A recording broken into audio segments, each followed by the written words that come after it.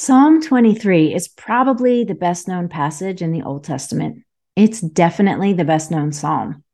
We often turn to it for comfort and hope during times of loss. This psalm pours light into a dark and hurting soul. It's a hopeful song of God's presence and his abundant provision in our time of need. The Lord is my shepherd, I shall not want. He makes me lie down in green pastures. He leads me beside still waters. He restores my soul. He leads me in paths of righteousness for his name's sake. Even though I walk through the valley of the shadow of death, I will fear no evil, for you are with me. Your rod and your staff, they comfort me. You prepare a table before me in the presence of my enemies. You anoint my head with oil. My cup overflows. Surely goodness and mercy shall follow me all the days of my life, and I shall dwell in the house of the Lord forever.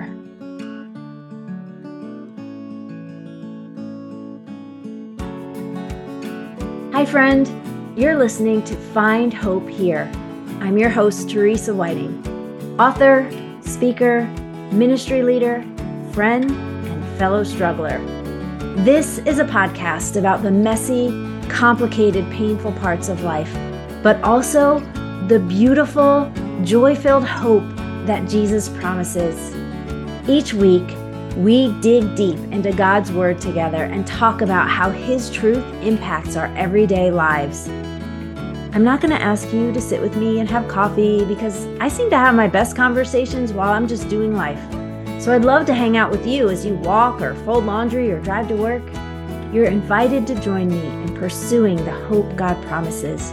No matter where you are or where you've been, I pray you always find hope here. Let's jump into today's episode.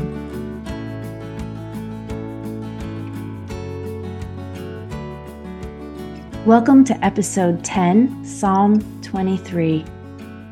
You know, the irony isn't lost on me that this psalm was written by David, the same David we've been talking about who made some terrible life choices.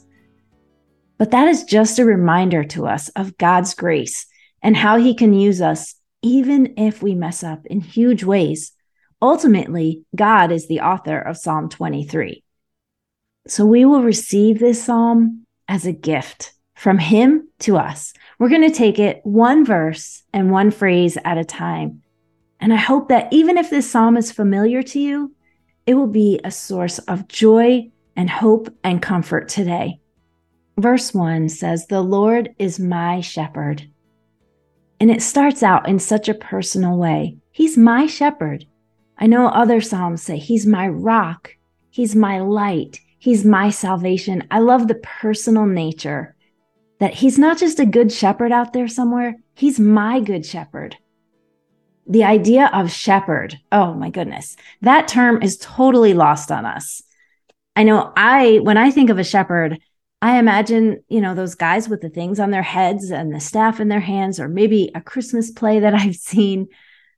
It kind of reminds me of a sign that I saw in Hobby Lobby a couple weeks ago. It said, farmhouse-ish, a rustic dwelling located on a farm, minus the animals, barn, and actual farm. We want that charm, the rustic feel without the work of the actual farm. I'd be one of those people. I love the farmhouse style, but I don't really want the animals and the dirt and all the things that actually come with a farm. Plus, if you know anything about me, that would be a disaster because I can't even grow a pot of basil. But back to shepherds.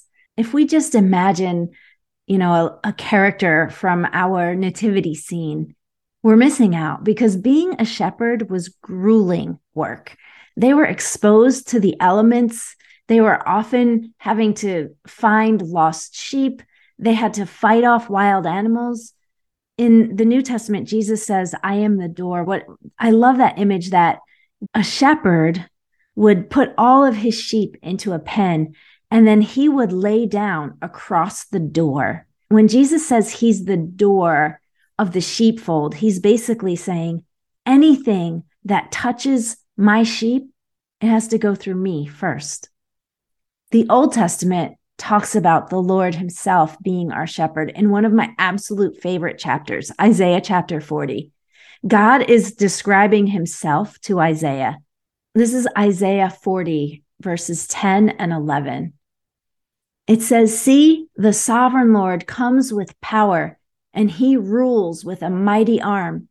See, his reward is with him, and his recompense accompanies him. He tends his flock like a shepherd. He gathers the lambs in his arms, and he carries them close to his heart. He gently leads those that have young." The image of God as both a sovereign Lord coming with power, a mighty warrior with these strong arms, and also a tender shepherd holding his lambs close to his heart is such a beautiful image of both strength and tenderness. And that's the kind of shepherd we have. He is strong and mighty, and he is a warrior on our behalf, and he's our defender. And he is gentle and kind and warm, and he holds us close when we're hurting or when we're injured. In John 10, Jesus describes himself this way. I'm in verse 11. He says, "I am the good shepherd. The good shepherd lays down his life for the sheep. The hired hand is not the shepherd and does not own the sheep. So when he sees the wolf coming, he abandons the sheep and runs away. Then the wolf attacks the flock and scatters it. The man runs away because he's a hired hand and cares nothing for the sheep. I am the good shepherd. I know my sheep, and my sheep know me, just as the Father knows me, and I know the Father, and I lay down my life for the sheep." As we continue with Psalm 23, let's keep in mind that this is our shepherd. Continuing with verse 1, it says, "I shall not want." All of our needs are supplied. As the psalm unfolds, we see God meeting our physical, emotional, and spiritual needs. And he doesn't just supply them, he is incredibly abundantly generous with us. Verse 2 says, "He makes me lie down in green pastures. He leads me beside still waters." The image that conjures up is an image of rest. I mean, who doesn't need rest right now? This is not how I live. I live busy, stressed out, sometimes frantic, running around, doing stuff all the time. I naturally do not go to places of rest. And in Matthew 11, 28 to 30, Jesus says, "Come to me, all who are weary and burdened, and I will give you rest."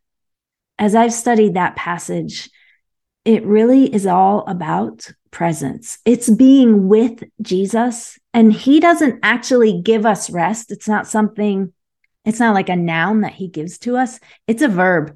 If you look at the original language, it means I will rest you. I will do this for you. And he does that by allowing us to be in his presence, by walking with us. Verse 3 says, "He restores my soul." Another translation said, "He refreshes my soul." And that's what God does. He restores, he refreshes. One day we will be fully and completely restored to Eden, to paradise, to perfection. But even here, even now, God restores us as we spend time in his presence, as we allow him to lead us. Psalm 46:10 says, "Be still and know that I am God." And when you read Psalm 46, you'll realize very quickly it is not written from a grassy meadow or a hillside cabin. It's written right in the middle of chaos and war and upheaval.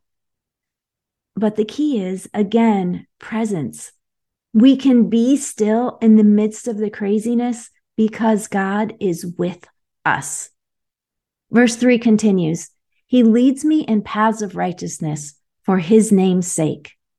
Following God and obeying his word and allowing him to lead us into paths of righteousness or right living It's not about keeping rules or allowing ourselves to be stifled. It's really about freedom. It's about walking with God into restoration and into paths that will not only be good for us, but will lift up his name. It's for his name's sake. He deserves the glory and he gets it. You know, when we're going through really challenging times and we're not panicking, the world notices. People wonder, like, how are you even okay right now? And we can honestly answer, it's really not me. It's because I have a Savior that is walking with me in this storm. Verse 4 says, even though I walk through the valley of the shadow of death, that valley of the shadow of death refers to thick darkness and black gloom.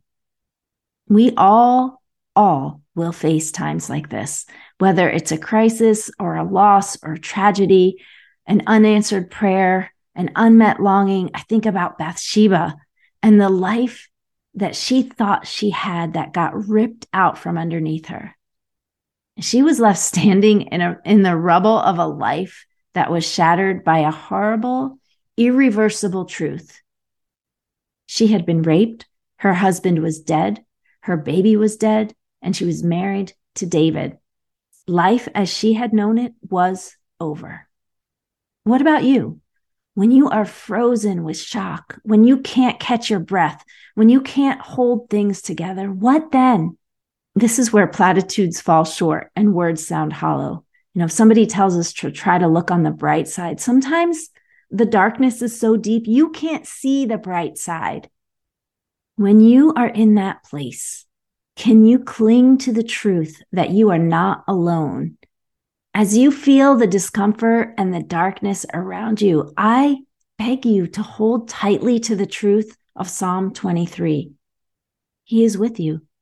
When you can't hold things together, he is holding you together, even in the dark. Verse 4 continues, I will fear no evil, for you are with me. Your rod and your staff, they comfort me. Again, there's an image of safety, security, protection, guidance. God's rod and staff were used to protect the sheep, to guide them, to lead them. And I fear no evil, for you are with me.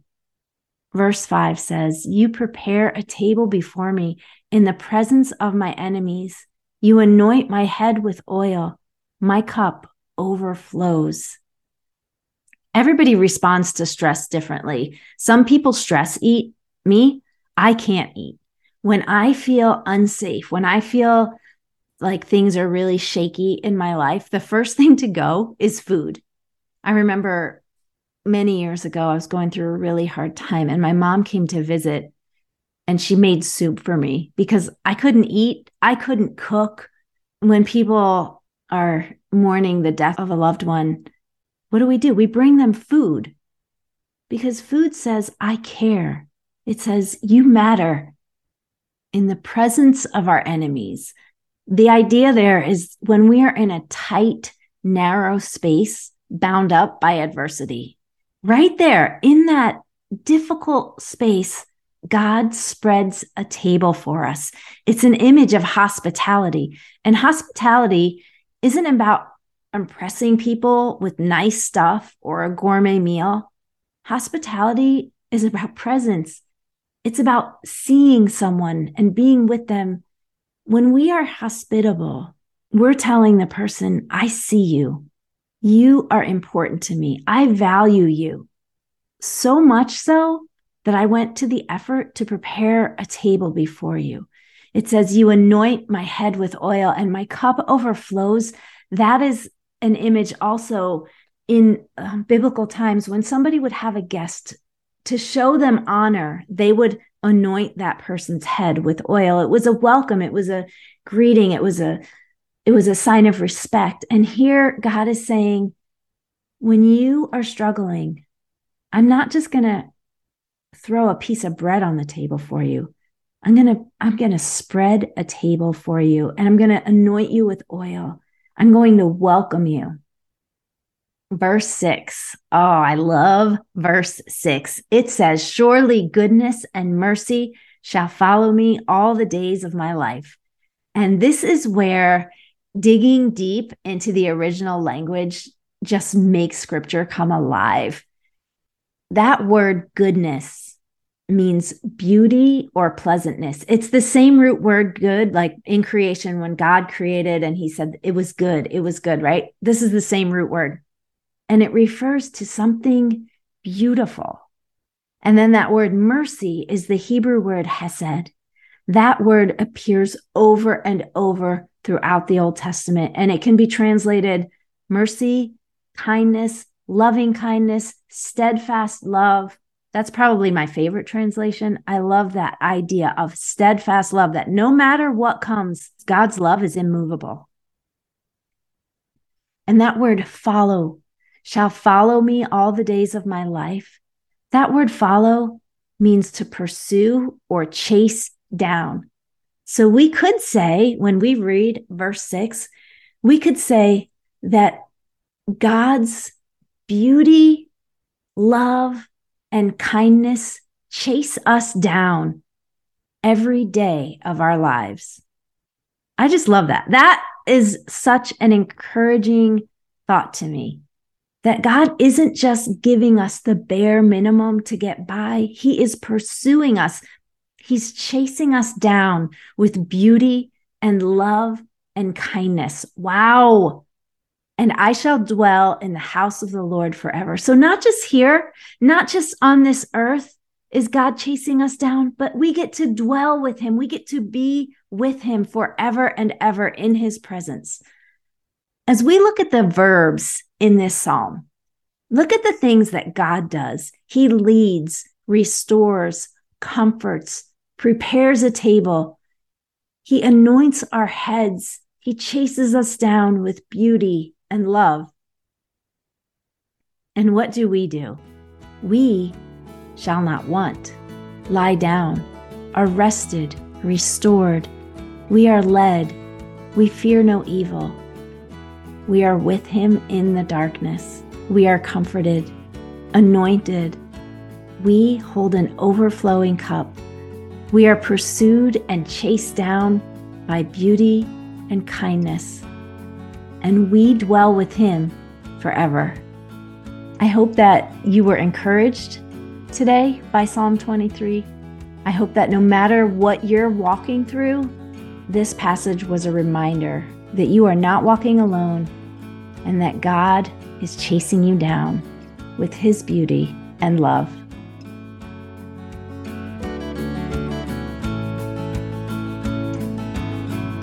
Thanks for hanging out with me today on Find Hope Here.